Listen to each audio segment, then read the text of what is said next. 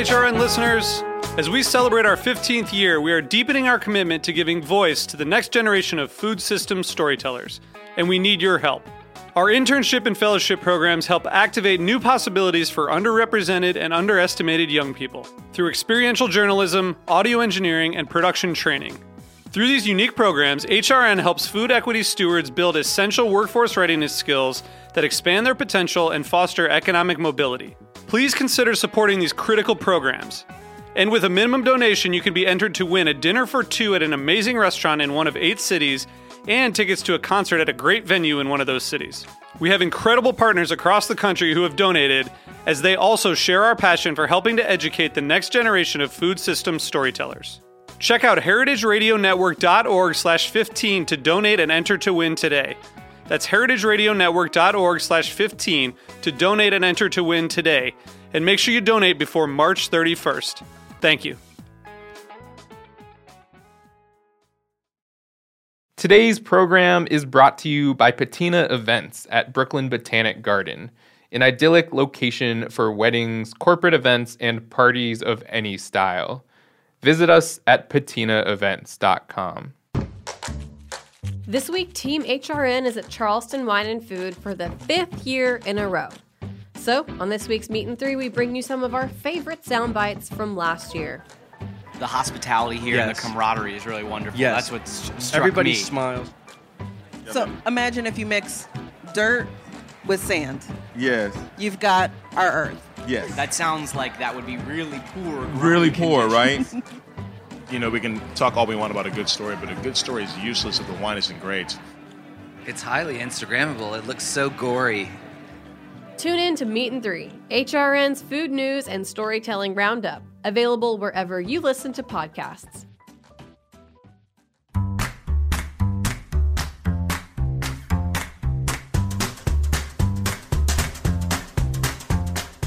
I'm Allison Kane, and welcome to In the Sauce, a podcast about building consumer brands from the ground up. I love doing this show because I get to interview everyone from production gurus to marketing and social media mavens, anyone who can guide me on this crazy journey. This is the story of building Haven's Kitchen sauces, but it's also the story of every growing brand because we're all in the sauce. Today I'm speaking with Zachary D'Angelo, founder and CEO of Rodeo CPG. He is a career entrepreneur who, after 8 years of building his own brands, decided to take his experience and resources and create Rodeo, a consultancy that includes an operations team and a sales team that can work independently or as one fully integrated unit. Zach, I think, what's the movie where you had me at Hello? Jerry Maguire, I guess. I think that's the one. You had me at Dear UNFI. I don't know. I came to that party late, I think. I think you're probably on Twitter, too. I just don't do Twitter. I'm not. You're not? I never did it. I feel like you would be one of those, like, Twitter, like, people that people follow, Well, you know? that's generous. Yeah. I like the pithiness of it, but Yeah. I just couldn't stay on top of it. So for anybody listening, I highly recommend you go to Zachary's LinkedIn page. There are a couple of articles that he's written. One of them is called Dear UNFI. The other is like CPG is like Apocalypse or something like that. One's about valuations. And a lot of what you say, I feel like I reiterate in here a lot. And so when we met at the UNFI show in Vegas, it was like meeting a celebrity kind of. So that was very fun for me. You and my mother are the only ones that may think that. I could trip over George Clooney. I literally wouldn't, or like Bradley Cooper or whatever. But someone who's written a really good thing that like speaks my language, I get a little bit, excited. So I'm happy to have you on the show today. Welcome, welcome. Thank you. We're going to do a little background just so people know where you're from and like what you were like. But basically, where'd you grow up? Born in Texas, oddly, but moved to the Northeast outside of Boston when I was around 10. Okay.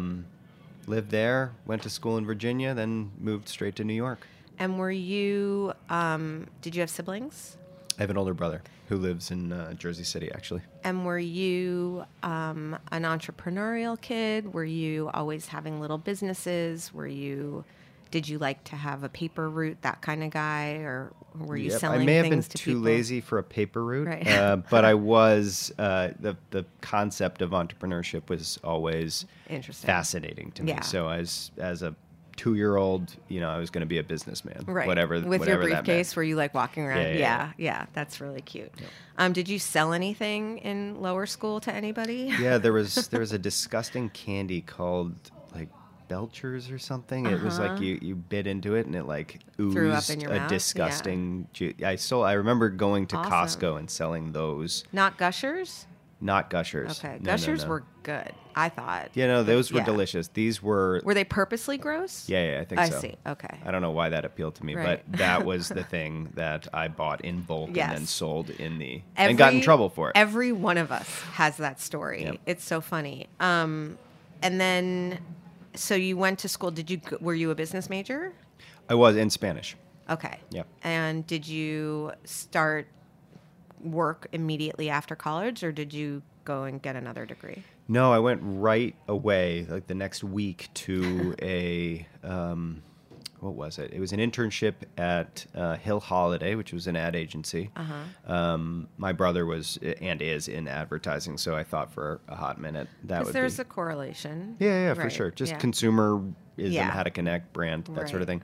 But did that, didn't love it, and then always had this really tough conversation internally between do I do entrepreneurship, which is what I love, whatever form that takes, or finance, because that was sort of the predominating profession amongst, and it was well paid and all that stuff. So I went to Bloomberg and helped price credit default swaps in 2006. So you can imagine the trajectory of that experience. Yeah. That's funny. And so when you eventually did start your first company, it was Coco Mama.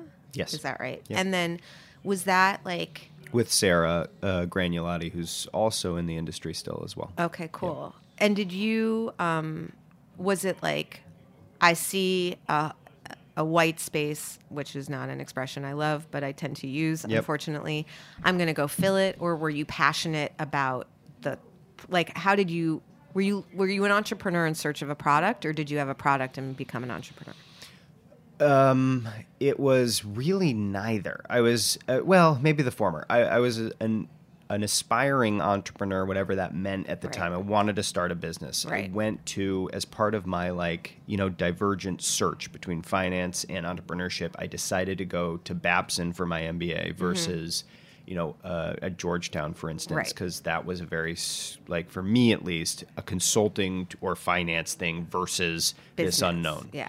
So got to Babson. Sarah was in my program, and it was actually her idea. She was a celiac, and I always loved food. I had no idea how to translate that into a business. Right. But my mom owned a little catering company. I grew up cooking in the kitchen. That was my love. I'd spend my last dollar on a good meal, still would. And so that, I think, was just happy circumstance where she was a celiac working on a concept of how to bring ancient grains into a product. Quinoa, teff, chia, amaranth back then, which they weren't really nearly as popular. Hippie food back then. Yeah, exactly.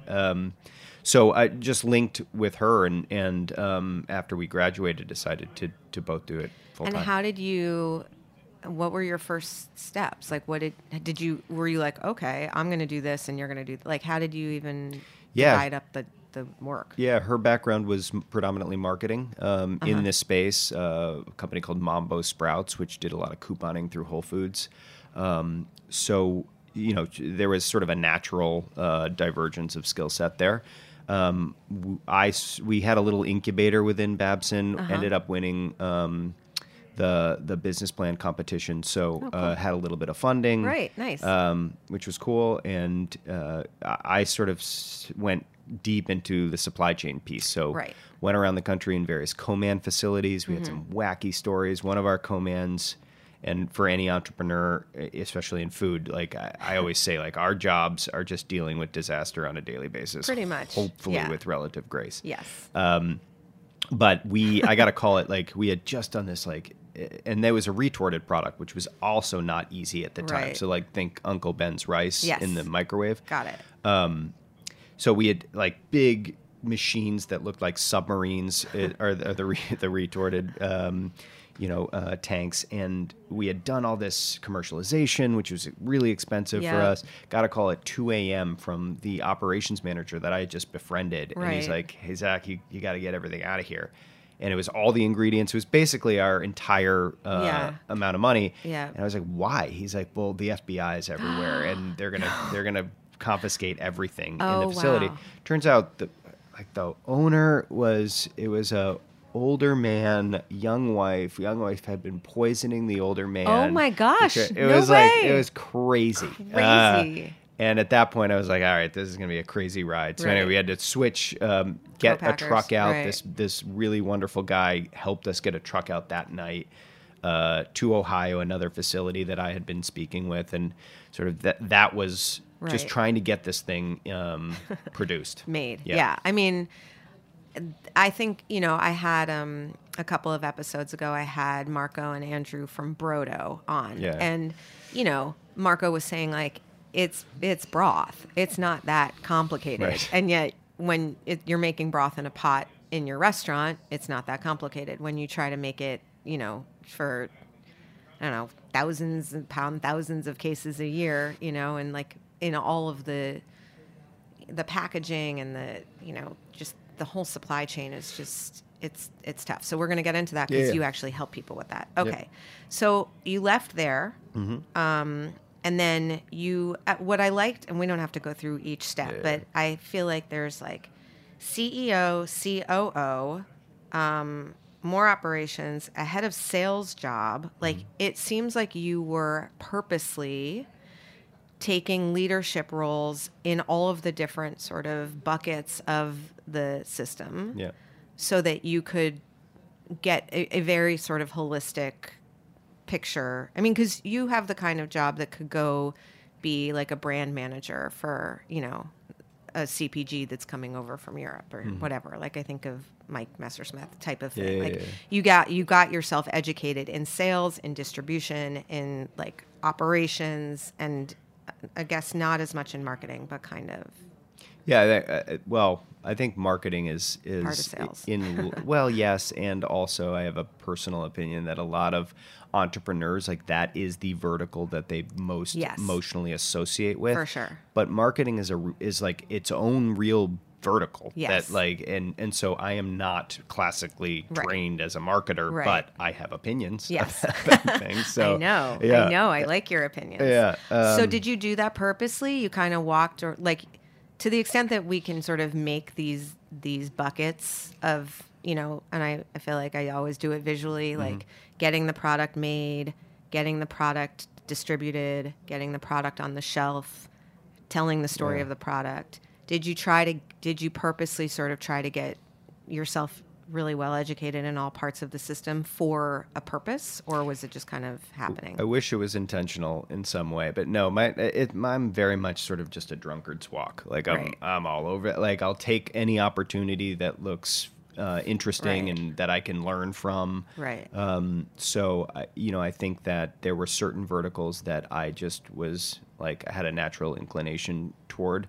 Ops was not originally one of them, but it was fascinating to me. Right. So it's like you alluded to before, we got on air. Operations is incredibly important in this thing, and so I did recognize that fairly early on and thought it would be prudent to really have a in-depth understanding of supply chain and commands and. And then, what made you decide to start Rodeo? So Rodeo, after these various brand experiences, I just started getting fascinated with the notion of an action-based ecosystem. Mm-hmm. So in an industry where we have a 90+% failure rate, could we have could we be as audacious to say, if you were able to create an ecosystem that could flip that success rate around. Mm-hmm. So if a brand was part of this ecosystem, they would have a 90+% success rate. Honestly, it's kind of, I feel like I've said this before. I feel like this is sort of my dream. Like, I really do, because especially in here, I meet so many founders with like these amazing products. And they haven't quite figured out the market, or they haven't quite figured out, getting it made, or they haven't put together sort of the funding piece. Yep. Or I meet people with like a great team, but the product needs some real tweaking, and they're not quite ready to make that yet. And like everything has to be so aligned, because I think that 90% failure rate, like I always talk about like product, market, team. You broke it down even further, like product, people, placement, pricing, your 4 Ps, velocity, gross margin. Yeah. And then, but I think what you're saying is if you can break it down into each one of these things, and you can maximize each one of these things, my guess is that you do end up with a better success rate. It's when people aren't looking at it this way, and they're so like super focused on product, but not on team, and not on market, and not on placement, and they're not thinking about their gross margins. And so in some way, did you kind of create this thing to sort of holistically help a small business or an emerging business really break it down the way that you break it down, and look at each individual piece of it and just maximize each piece? Yeah, I think that's one component of it. I think that at the time there were a lot of accelerators and incubators popping up everywhere, and there still are. And a little bit it was fine. Many of them are education based, which is important. But in my experience, growing brands needed people doing things, not telling them what to do. Yes, I know. And that was like the critical piece where, for me, consultancy is almost a bad word. I know, and I didn't know what the right word would be to use, because people like shy away from it. But but in the context of like, I wanted to be. I love like the brand building, whatever that, phrase means. I liked being in the thick of it. So how could you create something that, really was an extension of brands? Right. And so we started as just an outsourced, it was just me and doing outsourced ops for companies, because that seemed like a void. It is also, in my experience, in that first step from like a founder having an idea, figuring out how to like produce something, the ops role is, for most of the people I've met, the first role they need to hire for, like managing that co-packer, reducing all of the costs of everything, making things more efficient, really just building that system out, and like figuring out how to forecast and all that. Yeah. And that's usually not what the founder either is A, good at, or B, really wants to do. Yep. So you did that for a few companies? Did that for a few companies. Started to gain some traction. Brought on a woman named Elena Guberman, who worked with me at Little Duck Organics.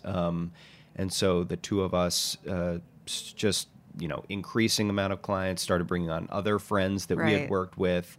Who like this stuff. Who love this stuff. Just and operationally, that is a very specific person. Yes, for sure.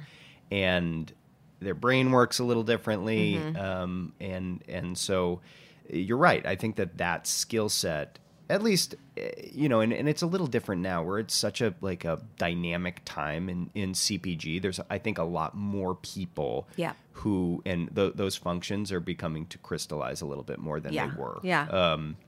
When you were doing that, was there someone on the internal team other than the founder that you were working with, or were you really like the director of operations, essentially just outsourced? Yeah, for some brands we definitely were. For other brands, and again, as Rodeo evolved, that evolved too. Right. As an example, when we helped with Recess, which is a brand that many people, especially in New York, know. There was a COO that we worked with, and a little bit the founder, Ben. So it's just whatever the needs are at that time. Like, our model is basically create, identify where your pain points are. We'll write a job spec against those pain points, and then we'll fill the role. Awesome. So awesome. And then you also added like a sales piece to it. Which is a completely different group of people whose brains work a completely different way and have. I want to, after the break, we'll get into sales, but I think emerging brands underestimate the ops piece, but I think they also, it's not even that they underestimate it. They don't have any insight into what this sales thing is, and reset calendars and categories, and it's crazy town. So how did that evolve for you? Was it just a company that was like, oh, hey, I need help with this, and then you started doing it? No, actually. So I had done some intermittently outsourced like sales work, distributor management, that sort of work as part of just what we started to offer naturally. I also, while doing Rodeo, joined a company called FDM for a time, which is one of the larger outsourced sales groups to help build infrastructure and reporting within that system. I had a friend whose name was Kevin Mannering, who had actually rented a desk from us at Little Duck in Brooklyn, 2011 or 2012. Known him. He was the former VP of sales at Quinn Snacks. Very close. He had branched out of FDM to start kind of a sales group focused on the data and analytics, which he and I share as we think that is the most important factor of growth moving forward. Ask about that too. Yeah. And so Kevin and I decided to sort of merge, which was executed at the end of 2018. Got it. Which really, brought that service as a product into Rodeo. Amazing. Yeah. Okay, we're going to take a little break, and when we come back, we're going to dig hardcore into that everything you just said. Okay, perfect.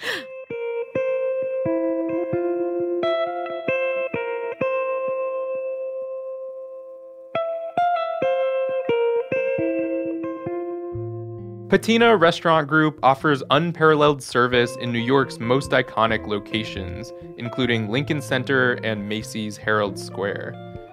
Patina is also the exclusive caterer at Brooklyn Botanic Garden. From meetings and presentations in the glass-walled atrium to galas in the renovated Palm House and intimate wedding showers at Yellow Magnolia Cafe, your event will be perfectly imagined and customized at Brooklyn Botanic Garden. You can also enjoy brunch and lunch at the picturesque Yellow Magnolia Cafe overlooking Lily Pool Terrace. Executive Chef Sarah Flynn's unique menu includes modern dishes with global flavors, with a focus on local and seasonal ingredients.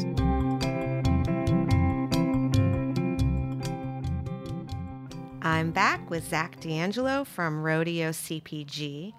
Okay, so we were talking a little bit before the show. I like the word ecosystem. I like the idea of when you poke on one part of a system, something bubbles up over here and you had no idea that it was going to do that. And I feel like that's exactly what a CPG thing is like. You cut one thing over here and you think it's great, but then all of a sudden, your leg is bleeding. Right. So I feel like what we were talking about is I've definitely brought in sort of ops and finance people. I hope enough. There will be more. I've definitely brought in, marketing and brand. We haven't really dug into the sales part because it took me a while to wrap my head around it. And I didn't really know even the questions that I wanted to ask, honestly. So we're not going to talk about direct to consumer for a minute. We will talk about it because obviously it's very relevant today. But for brands like mine that don't have a direct to consumer piece yet, a lot of frozen, a lot of fresh brands, let's just talk about sort of the ecosystem within sales. So there's your sales team, whether that's one person or an outsourced team. Right. There's a broker network, presumably. There are merchandisers, which is another thing. That's a newer thing. Yes, and then distributors, which are all part of sort of getting your product from where you make it onto the shelf, essentially.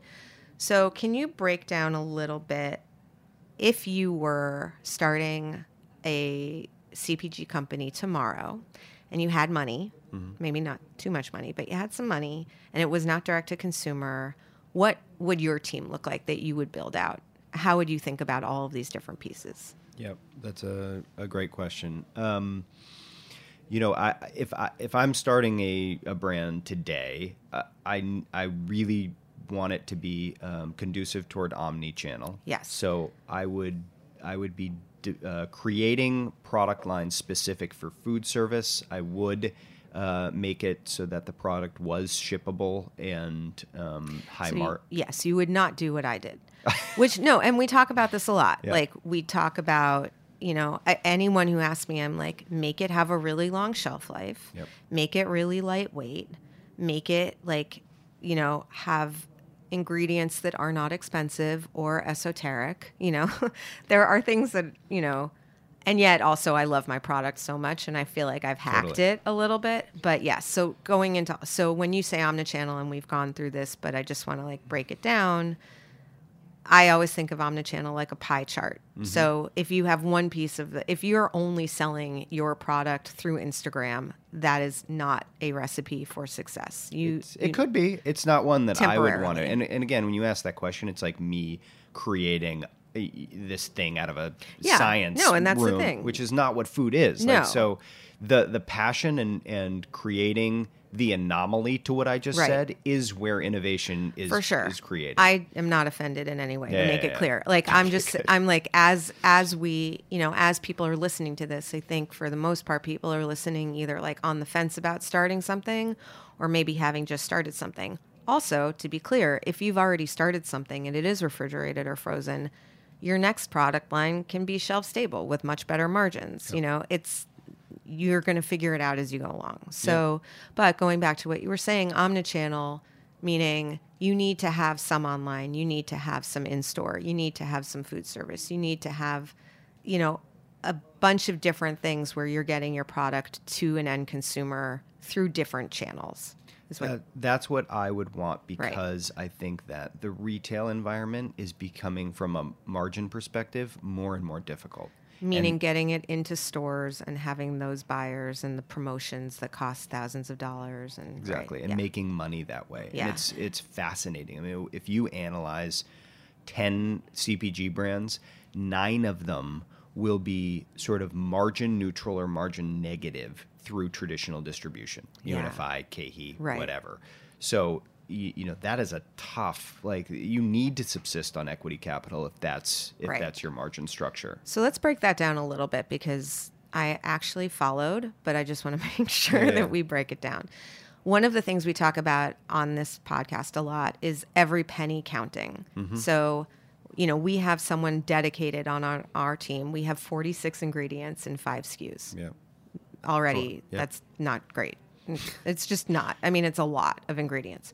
So her job is basically renegotiating almost consistently every single one of those ingredients, figuring out, do we need one? Can we swap one? How do we do it? All while keeping the integrity and quality of the product. Making sure every truck that we put stuff on is maximized. One of the things you were saying is that if you're not making money by actually selling your product, then you need to get money for everything that kind of comes below the line. So paying all your people, doing all your marketing, pretty much everything other than just making the product, which is why the margins on the product are so important. Right. So I think that kind of dove a little deeper in. And if they're not, and if you're never going to have a profitable product, you're basically always going to be looking for capital from outsiders and diluting yourself in your ownership in the company. Which is like a lot of companies it is a model. It's a model. So Honest Tea never made a dime until it did.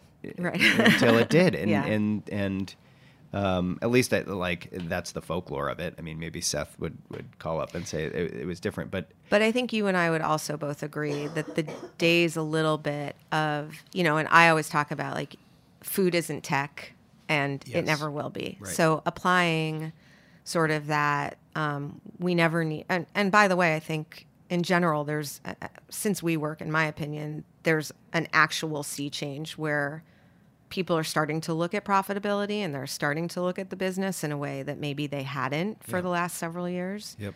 And that that folklore of those few companies that spent all of their money basically on marketing, never really, had a profitable product, raised a lot of money along the path, and then had a great exit, which kind of cured everything. Right. I mean, how many out of... Right. It's like saying I want to write a hit song. Right. I do. That'd be awesome. Right. But I wouldn't unnecessarily... Do you really want to write a hit? Is Yeah, that I like actually a do. dream of yours? Yeah, because you came up with that really quickly, and that would not be an analogy I would use. Really? Right. No, I want to be a singer. Is what I'm Okay, saying, cool. All right, great to hear. Okay, so let's talk. What do brokers do? We'll go back a little bit. Going back to this fictional product that you would create, aside from having sales it organization. Yes. How would you organize the sales around it? I think that no one is going to sell the product better than the founders or those in the thing. Yeah. So, and I also believe that going to a meeting and selling that product to a buyer, that magic, it's the founding team should do that, but it's like that is one minute piece of what sales actually means. Yes. So I would have the founding team doing the actual selling To the big accounts, but not to every... not to every, because Right. that's impossible. Right. But I would have, really, really solid, from an infrastructural standpoint, distributor management, knowing when the category reviews, when the buyers are actually reviewing the category on hand, and you can outsource that. Knowing what, building the models around, is this going to be profitable or not for me? What promotion should I run? So that's interesting, right? Because I was talking to an investor the other day, and she was talking about building a P&L per customer. Oh, yeah. And that, breaking that down, that just means that there are some retailers that don't take any slotting fees. So Yep. you know that, if you can kind of make it work and go on promotion a couple times a year, and this is something like, I did not know this before the Chobani Incubator. I was like, we're never going on promotion, and, we're going to have such a great Instagram following that we're Right. never going to have to do a demo. Yep. I mean, that was just like the most naive that you could be, but I think a lot of people feel that way. Yeah, and I would say that you are doing yourself a disservice because quantitatively, in-store promotion and trade is a critical tool that of very few tools that we have to get our products in the hands of consumers. Absolutely. I mean, now I'm like a demo fiend. Right. And I had Pat Jamay on here who, was like the demo king of Sir Kensington's. And, they did I don't even, Huge. It was insane. And it was a plan, and it arguably worked. Yeah. But, him sort of, if you're coming at it from like, what is the exact ROI on a demo, you're never going to get it, because you're never going to you're not going to sell $150 worth every time you do a demo, and that's how much each one costs. But if you look at it as an investment in sort of like getting the product into people's hands. Yeah, and also demos, like where demos work and where they don't. I would never subscribe to a demo program in Ahold, Right. where you're not even allowed to use your own people. Right. There's a lack of transparency into what is sold. Yep. You often have someone that is, again, I don't want to get in trouble from their programming, but Right. like someone that isn't familiar with your No, product. So no. like, They're just, hey, like, try standing this. there, Yeah, right, yeah. That's not, and they're expensive. Right. So they're again, it's creating this comprehensive plan, and I agree with whomever the investor was. You should have a P&L for every single account. So Right. like, if this is X, then I can expect Y. Right. And as long as you have a plan, financially speaking, then that's good. And you have to measure that plan because each category is different. Each Right. category during each season is Yeah. different. Yeah. So it's again, none of it's rocket science, but it's a Yeah. lot of like just blocking and tackling, looking back as to what worked, what didn't. If it didn't, we'll tweak it and try again. Right.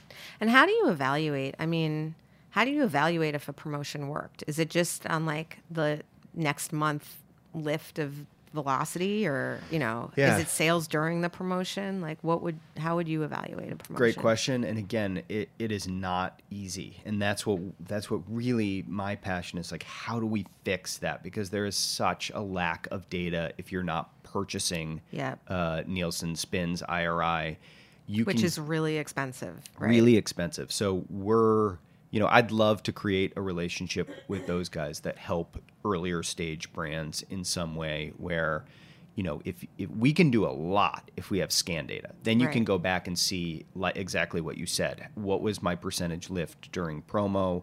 What was my sustained lift after promo? Yeah. Can I identify any seasonality? What price points are most impactful?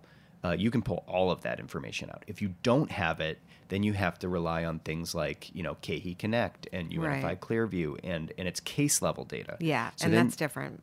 It's different because then they can purchase a bunch when it's on deal, and then so it's very hard to extrapolate out of there.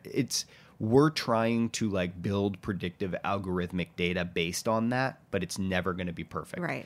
So going through the register at the store level is what gives you the best insight. But very few of us have complete visibility into that. No. I mean, Whole Foods, if you get into it, the portal, you can get a lot of really good stuff. Yep. I mean, so far that's all we actually have and can use. So Whole Foods is great. Wegmans has a great portal. Kroger has a portal called Market 6 that you can buy pretty inexpensively. So there are accounts with portals, but it's just not it's not the full landscape. So that does require, Yep.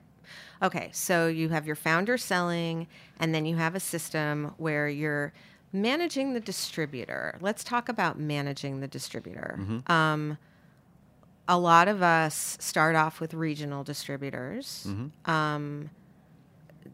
We're too small for, even when we started, the next program was not even really up and running. And what does managing a distributor look like? B, what do you have to manage? And what are a couple of really good helpful hints? Yeah, so you alluded to Dear UNFI. So that was a critical article I wrote that just explained all the challenges that early stage and even non-early stage brands were having with some of these big distributors. And what resulted of that was that, I got a call from Steve Spinner the next day calling me to Rhode Island, which was good. Scary? It was a little. Yeah. But good. I got to the office, and since then, we've built a really strategic relationship with UNFI. Because understand, and I tried to articulate this in the article, it's not easy. No. This is not a bunch of criminals. No, not at all. And I think taking the us and them and the antagonism out of it, and actually looking at whether it's the grocery store who has such thin margins that, they need to charge you to do a promo because it's labor putting on those yellow tags. Or it's the distributors who, the rules and the laws around when a truck driver can drive has completely changed, and it's expensive. So, yes. Or the negotiation that KeHE and UNFI do to win the big business. They're not making money on a cost plus 6 or 7. Right. They're just not. So, these are, UNFI is a public company. So, you have to report earnings. So I get all of that. Yep. The problem is that the result is it's becoming harder to create awesome products and put it in grocery stores. And that bothers me. Yeah. So, it's a systemic issue, which is, in my mind, opportunistic. So obviously there will be companies coming out and seizing billion-dollar opportunities to get products more efficiently distributed and more transparently, so that manufacturers have the power to promote when they want to promote. And Fresh has been very hard. I feel like there are a bunch coming out of the gate that are really good at shelf stable. I haven't met anyone yet that's Agreed. Yeah.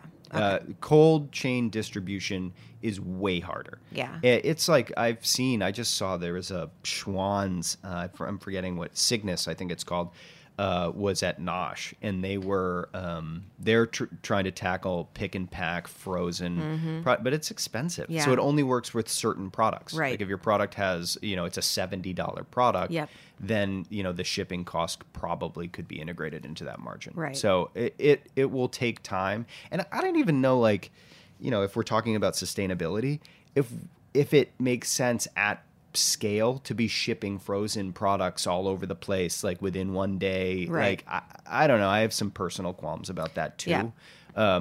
So sort of TBD, Right. but there's certainly a lot of innovation that will happen on that side as well.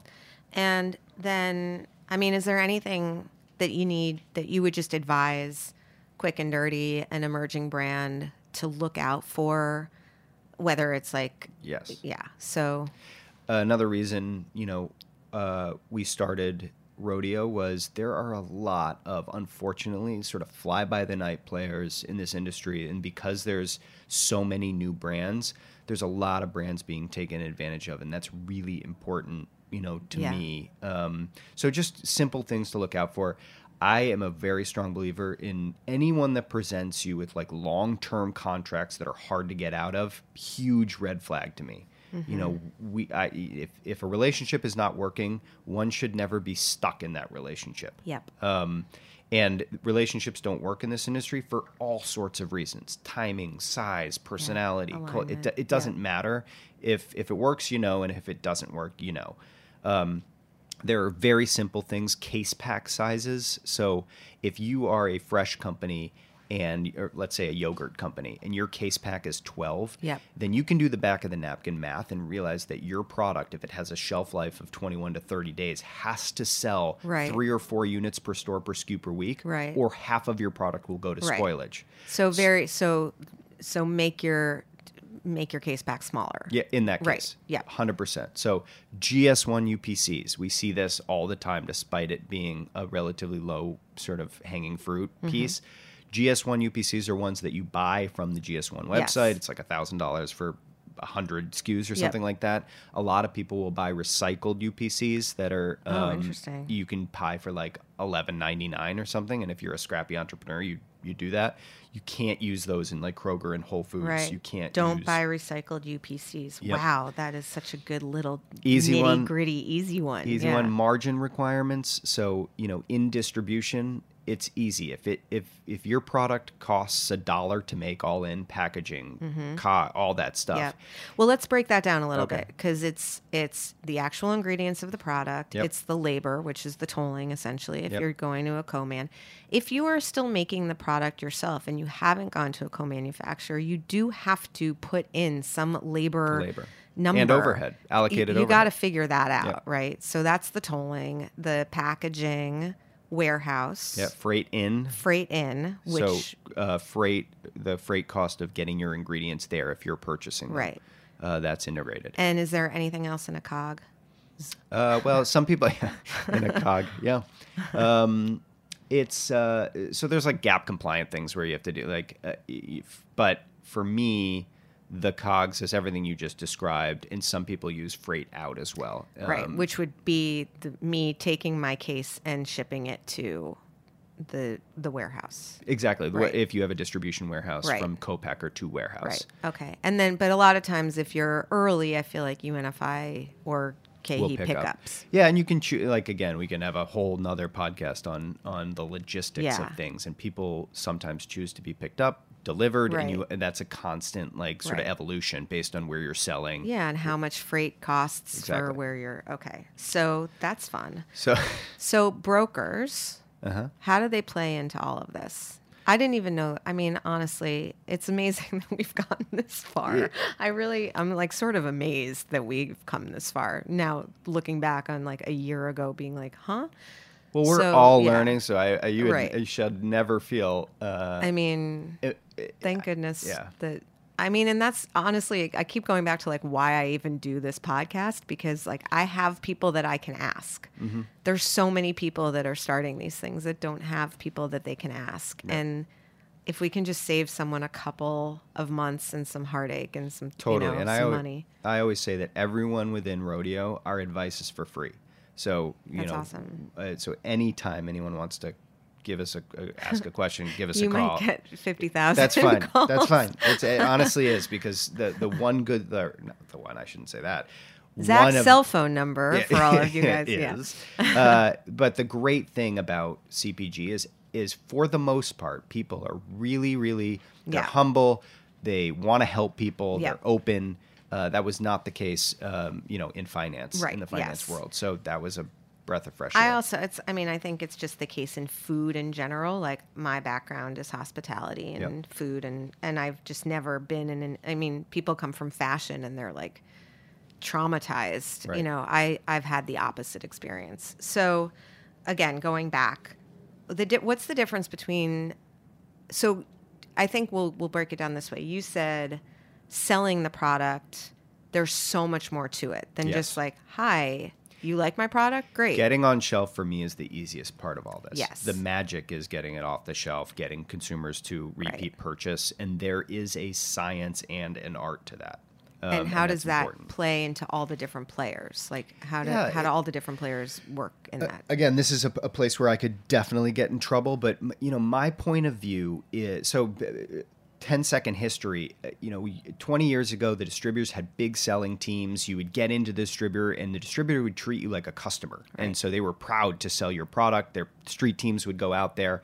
The margins became less and less scalable as companies grew. Consolidation happened. Those sales teams all got let go. Mm-hmm. So there weren't all those big distributors now fundamentally are moving goods around. So even though they have an SRM who's supposed to be your, not sales, but they are responsible for the fluidity of your business. They're not responsible for putting it anywhere. Right. From a sales perspective. Got it. So that's why the broker network emerged. Right. And the broker network, again, sort of same thing, was as, retailers could, so the broker, I would imagine, started into small regional brokers that knew the accounts. They had personal relationships. Right. They were going into these mom and pops.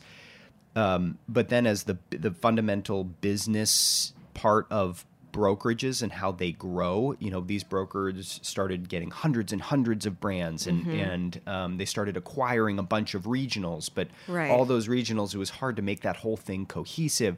So for me, the broker network will require a lot of innovation and change for it to continue to play a substantial role in our industry.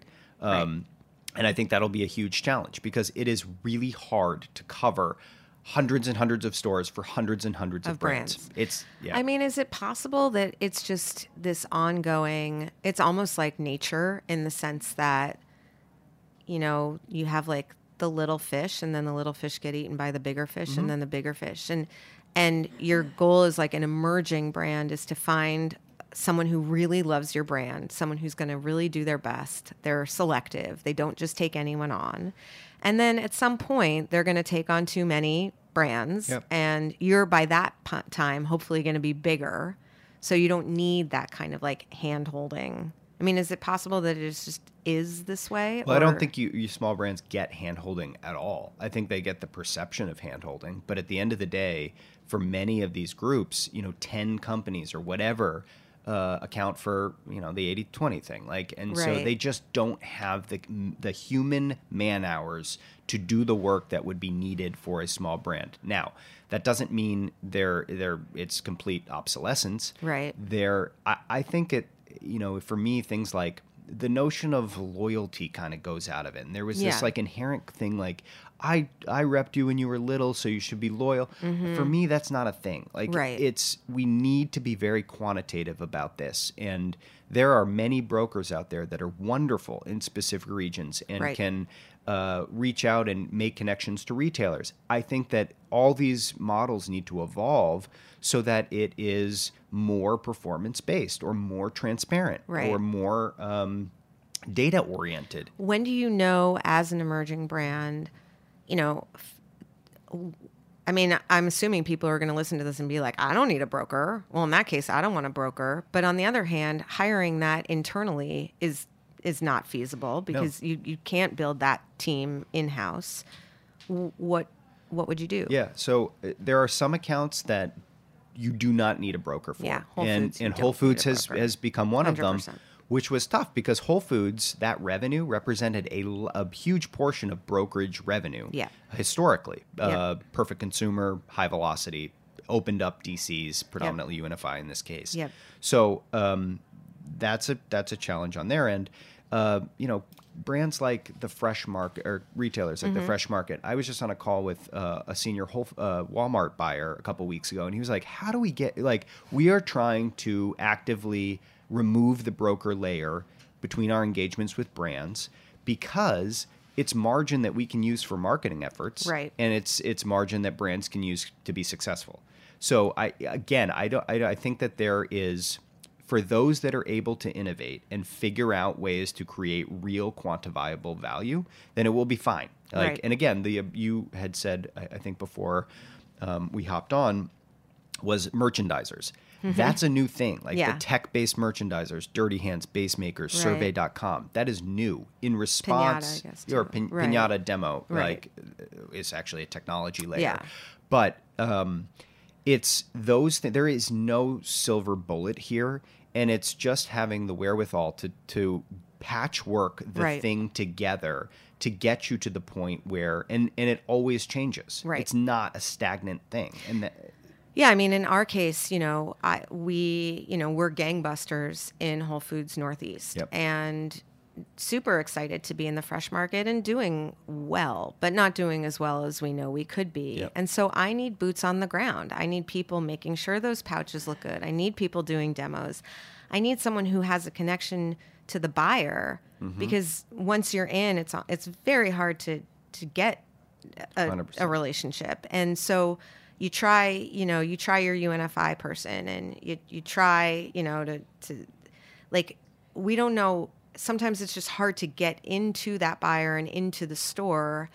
And there are all these different people sort of out there who can be boots on the ground or who have relationships set already so that someone is minding the baby. Yep. It feels like your baby's out in the world and no one's minding it. It's really hard, and it's a fight, and you got to be prepared for the fight. And it is still relationship driven. If you can build advocacy within, those grocery stores, things can happen. Definitely. And, it will continue to be difficult. I mean, Kroger, for instance, recently, you even if you plan a deal, it doesn't mean that the deal is going to be placed because they only do deals for high volume turning products. So what a chicken and the egg thing for an early stage brand. They're like, well, I'm trying to be a So, or you want to do demos, but they cost $500 and they only use their in-house people. And you're like, I'm not going to do that. Right. Like my product takes too much nuance, which again is something you would not start. but now that you have, yes. it's a delicious product, and it does use high quality ingredients and all those things that I think that despite any like the quantitative side of my being, the other side is if you invest in an amazing product, then you will have different choices than someone who hasn't. Yeah. Look at like Truff. Yeah. Like that is a wildly expensive, high quality ingredient thing, and they're doing it a very different way because people love that product. Yes. And so I think that is fundamental. There is a significant piece of art in our industry, and that can't be ignored either.